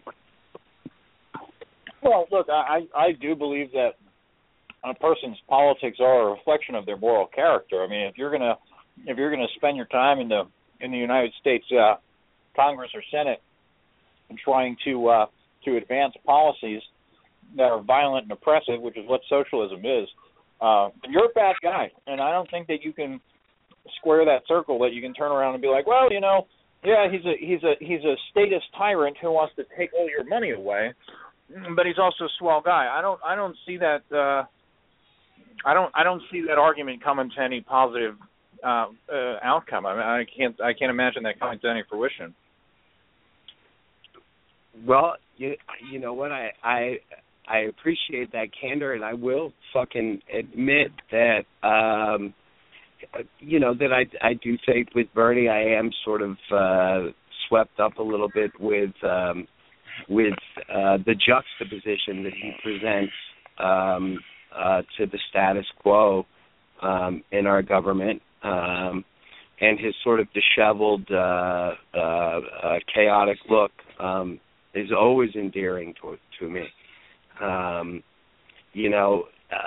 But as far as like serious politics, if he ran outside of Vermont, and was out of the context of, the people that I personally know that he's helped through job programs or reasonable drug policy, if he stepped out of the context of that, I'm not 100% sure I know his deep down politics well enough to say I would automatically endorse him. I know that as the mayor of Burlington, he did a lot of great things, and he did some things that were pretty destructive, and some would say reckless.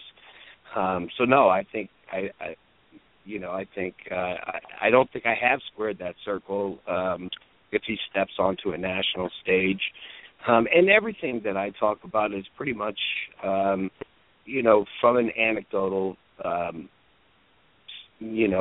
narrative. It's hard for me to experience something firsthand and then sort of step back and look at it from scale and separate the empirical from the actual.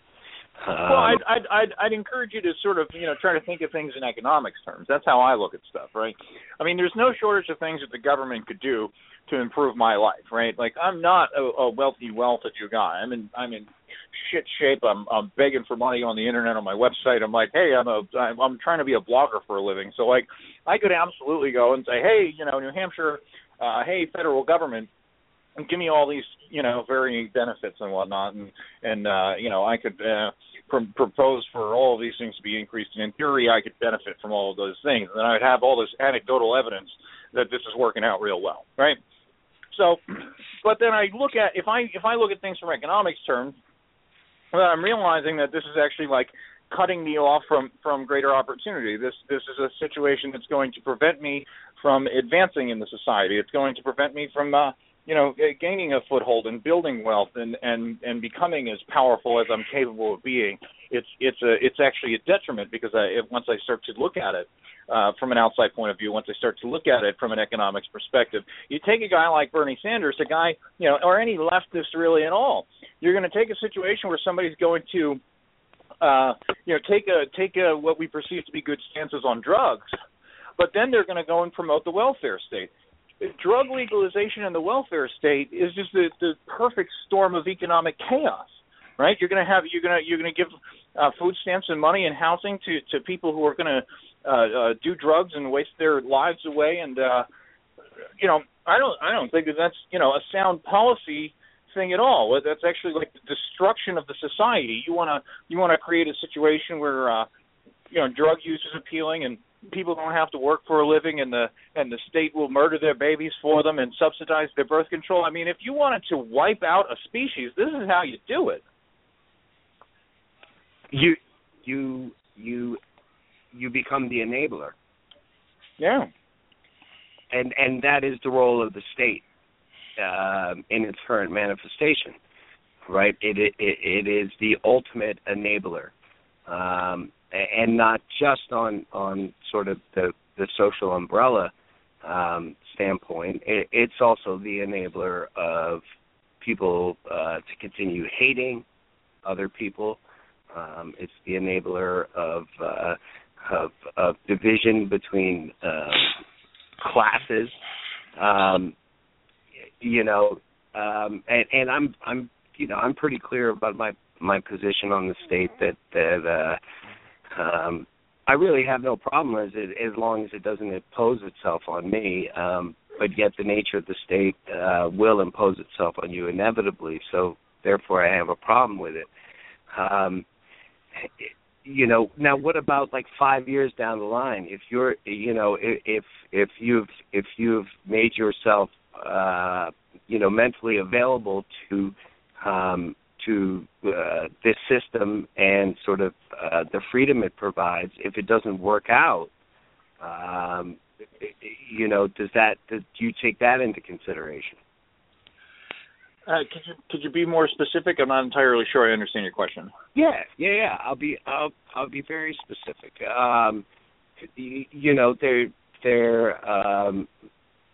There are lots of people who put their entire faith in the system that if they work hard and apply themselves and sort of follow the rules of commerce and free market enterprise, that in whatever endeavor they strike out on their own, they'll be successful. But that's far from the truth. In my particular business, the restaurant business, I've seen plenty of people, go in one side being laissez-faire, sort of free market let the best man win and come out the other side sort of being like, wow, the whole fucking myth is a myth. It's not true. So there's always the fear that the faith that you put into this system that will reward you if you do A, B, and C doesn't come to fruition. And yeah, well, I mean, the system that you live under now is not that system, right? So, I mean, if you're talking about the world that we presently live in, when people start going into that and thinking that it's a free market, that I'm not surprised they come out feeling real disillusioned by it, right? The guy who wins now is the guy with the buddies in the legislature. The guy who wins now is the guy who is the right attorney. The guy who wins now is the guy who's good at filling out forms. And that's really a realm that exists completely outside of commerce. And so I'm not surprised if people go into that thinking that they're in a free market and they come out feeling real disillusioned.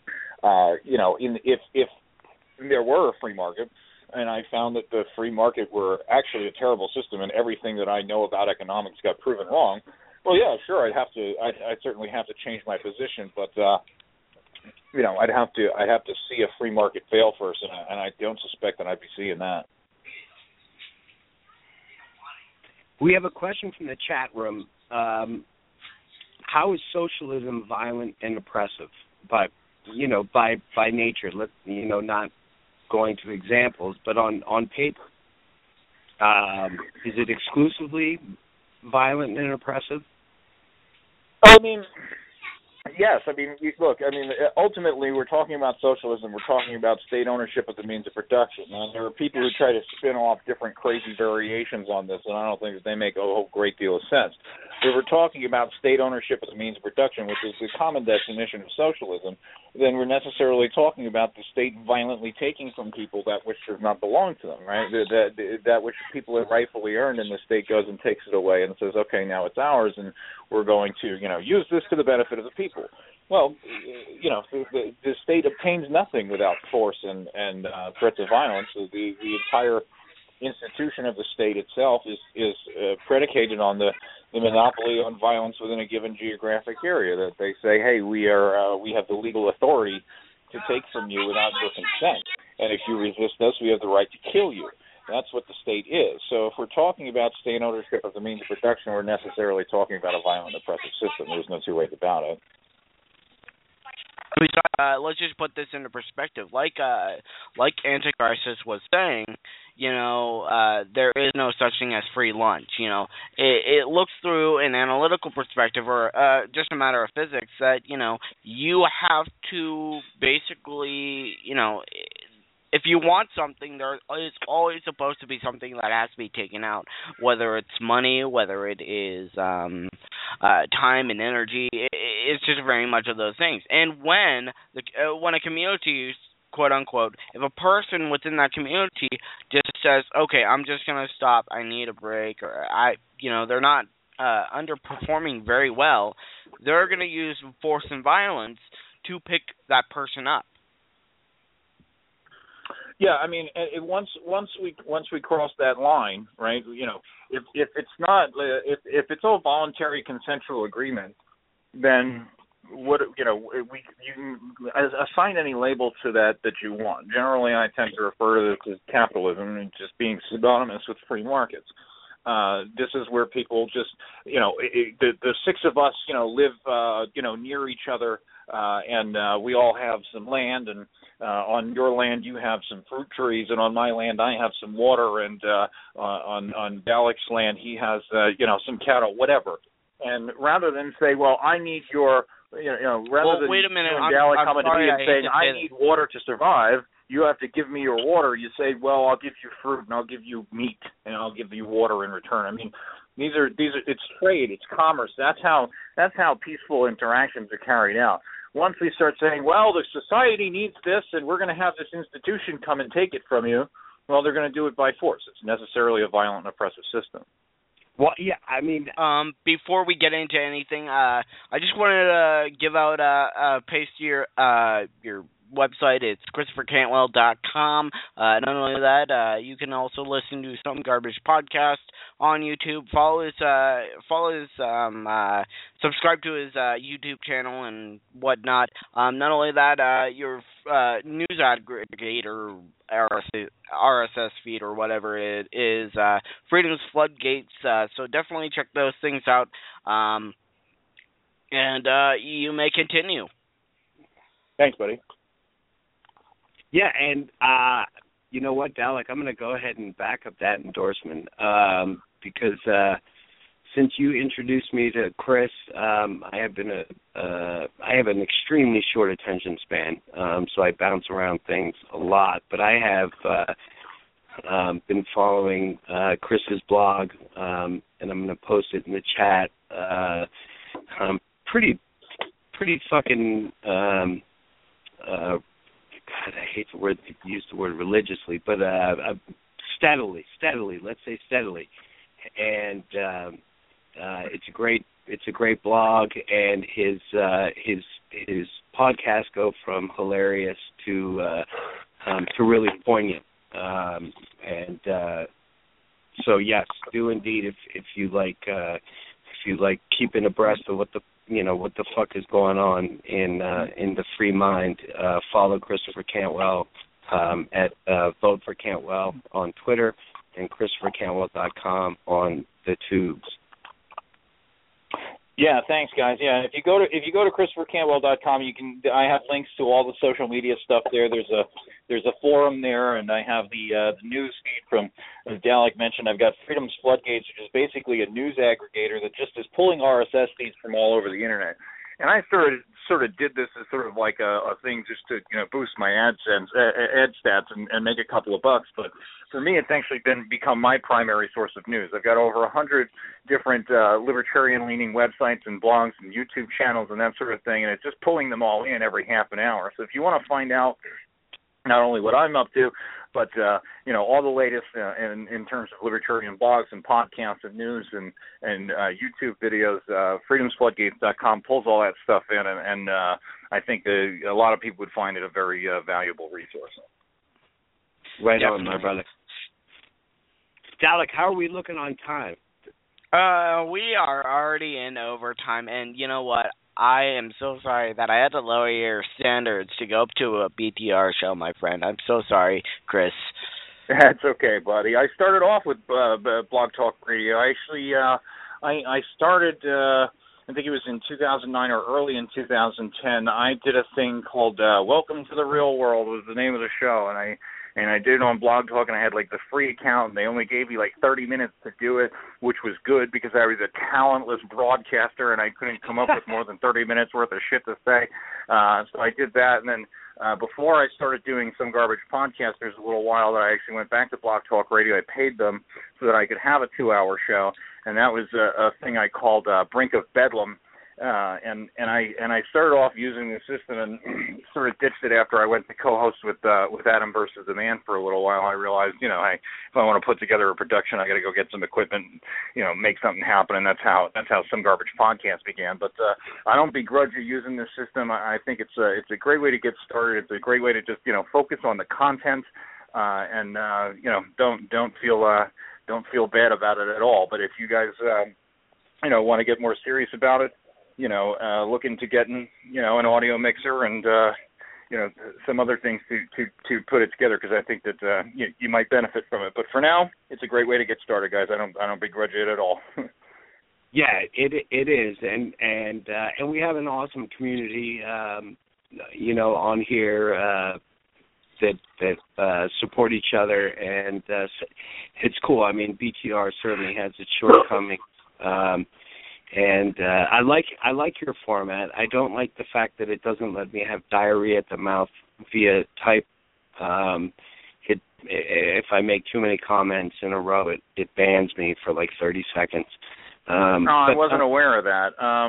I was hoping I had set up, and I'll put it back up. I had set up an IRC channel at some point, but I disabled it on my website because that was how the hackers got a hold of my home IP address and hacked into my modem. So I disabled the IRC, the Internet Relay Chat, in order to prevent people from getting attacked. I've got to figure out a way to avoid that. Maybe I'll put that chat under the YouTube video on the live page or something like that, and create a different discussion forum. I think I'm also going to start broadcasting out on Ustream again. I've got a few hundred followers there, and so it might be broadcast on both YouTube and Ustream, and who knows, perhaps Ustream might be a better chat format.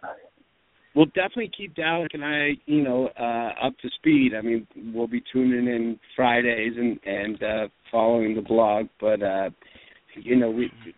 we're on overtime, and at a different time I'll get in touch with you via your contact on the site about advertising or doing something fun like that. All right, excellent, guys. I've had a blast. I really appreciate it. Yeah, and thank you so much, Chris. And also, I love your flag, dude, but I don't know. Maybe mine is better. Maybe we could kind of discuss that. I actually like mine. It's the Don't Tread on Me flag, but with some skull and bones and with the snake, so I like it. Oh, very nice. Yeah, this was actually given to me by my co-host of Free Talk Live, Ian Freeman. Somebody had left it at his house, sort of the ANCAP Don't Tread on Me thing with the black and the yellow, and he had given it to me, and I actually had it up above my bed before. But if you tune into previous episodes, what you used to see behind me was like my clothes. The room that I'm in the apartment that I rent, I don't have a closet. So what I ended up doing was setting up like these shelves with a bar across them that I was hanging my clothes from, and I originally had that behind me, and it looked like I was broadcasting out of a fucking closet. So I finally did. I moved that clothes hanger across the room, and just decided to put that flag behind me to have something there, and hopefully in the future I can set up a little bit more of an elaborate studio environment. I broadcast out of my mudroom. There you go. I was delegated. I smoke cigarettes. My wife does not.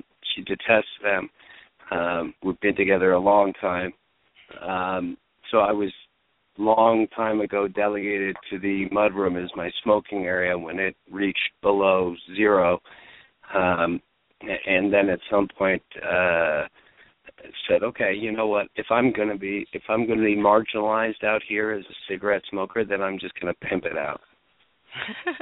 There you go, bud. I would again. I'd highly recommend the electronic cigarette. I think you should go check that out. If you tried, one of these gas station cigarette shaped things and it didn't work out for you, then go get yourself a variable voltage unit, something with a higher nicotine content, maybe something that'll help you ditch the cigarettes. Because I feel so much better now. I don't have to deal with that.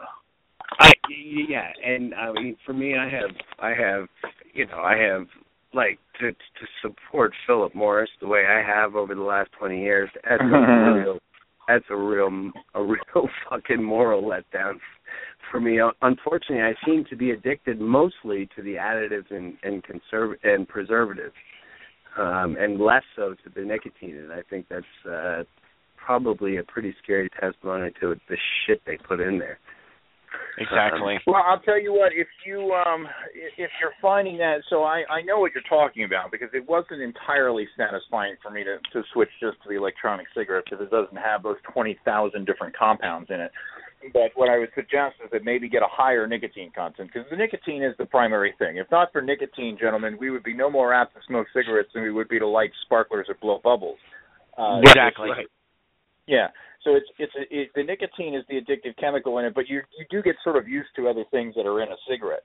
But if you get, in my case, I went all the way up to 36 milligrams for my nicotine content, which is extraordinarily high. You can't even buy that in most stores. I had to order it from China, and that was how I managed to get off of cigarettes, by really overloading the nicotine receptors. Now, that sort of has its downsides as well, of course, but it beats the hell out of dying of cancer. And this is definitely a topic for maybe another show. But have you ever smoked weed? I mean, that gives everybody. Oh yeah. I used to be a pothead. I used to smoke pot every single day, and I started smoking weed when I was young, like 13 years old, and then I ended up on probation for a while. I got jammed up with the law, and I did have to stop. And when I went back to it, for some reason, it was just never the same. Pot today makes me tired. It makes me like I'm a talker. This is what I do. I communicate for a living. I can't utter a fucking word when I smoke weed. I shut right the fuck up. I get stuck in my head. I get paranoid. I get weird. I second guess every word that comes out of my mouth, and I just don't enjoy being that way anymore. And it's difficult to concentrate. Whereas it used to be just like my favorite thing in the world to do, and I miss it in a lot of ways because I used to love that feeling, but today I just don't even like it. Well, I think that's on the money. I mean, so many people do things that really make them unhappy, and because they can't admit. Never mind. My point is, I think that's not untypical. When I know many people who have quit and then gone back. There was a great, and Roseanne is a very controversial name around here, but there was a great Roseanne show episode where Dan and Roseanne found like a bag of weed and smoked a joint, and ended up like cloistered in the shower, calling 911. And this was pre like the Brownies 911 guy. But it was really, really fucking funny episode, and a good depiction of sort of the what you're talking about. But yeah, I'm not surprised. The other thing that I've heard a lot of people have said is, and I think it might carry some weight, a pattern that some folks have noticed is that if you, some people have noticed that if you start smoking weed really young, then it sort of loses its appeal when you get older. Whereas if you started when you got older, then you might smoke weed the rest of your life. And I would be anecdotal evidence of that because I was an athlete in high school, and I thought the stoners were, sort of way out there. But always enjoyed their company. So that I would be anecdotal evidence of that. I think there is something to that. Yeah. I think it carries weight. There's enough anecdotal evidence, as you said, that I've heard a lot of people have made similar statements. Yeah. So guys who I know who got into weed in their mid-20s are like, I'll smoke weed to the day I die. But me and my friends who started smoking when we were very young, we're like, weed? No, give me a beer. Right, exactly. And you do look at like the latest research on where our neuroplasticity is at certain ages along our progression into adulthood. It makes perfect sense as well. Right on, man. Chris, thank you so much, man. Dalek, thank you for working out the tech difficulties. That was great. And Chris, I'm a big fan. I'll continue to read and watch and listen. Excellent. Yeah, thanks a lot, gentlemen. Subscribe to the email list on the website, the social media. A lot of you follow me on Facebook, and then Facebook doesn't fucking show you everything. So if you subscribe by email, you get an email every time. And I look forward to interacting with you guys. I apologize again for being late, and I'm glad I made it onto the show because I had a blast being with you. Get in touch with me. I'm happy to come on anytime. Cool. Yeah. So did I. I won't speak for Dalek, but I did. It's always a pleasure to talk to you, and you put up with sort of my esoteric questioning, so I appreciate that. And fucking Godspeed to you, man. Shake it up. Don't let that fucking system change you, man. No, I will not. I will not let it change me. I intend to change it. You guys have a wonderful night. I'll talk to you soon. All right, my brother. See ya. Nice, Dalek. Yeah, it was amazing. I liked it. Yeah, I think that was a solid show. Wow. It was pretty. It was pretty well within it, and I'm happy that we had the pleasure of actually doing this again. I really do like it. Yeah, it's great, man. It's awesome, and we have a lot of fun, and I think we bring a lot of positivity, to the circle, and subconsciously that always has an effect on people, brother. So keep it up, man, and let's get over to Rebel's show and support him. Yes, definitely. I'm gonna start doing that right now. All right. All right, bye, brother. Peace, brother. Peace, brother. Thanks, man.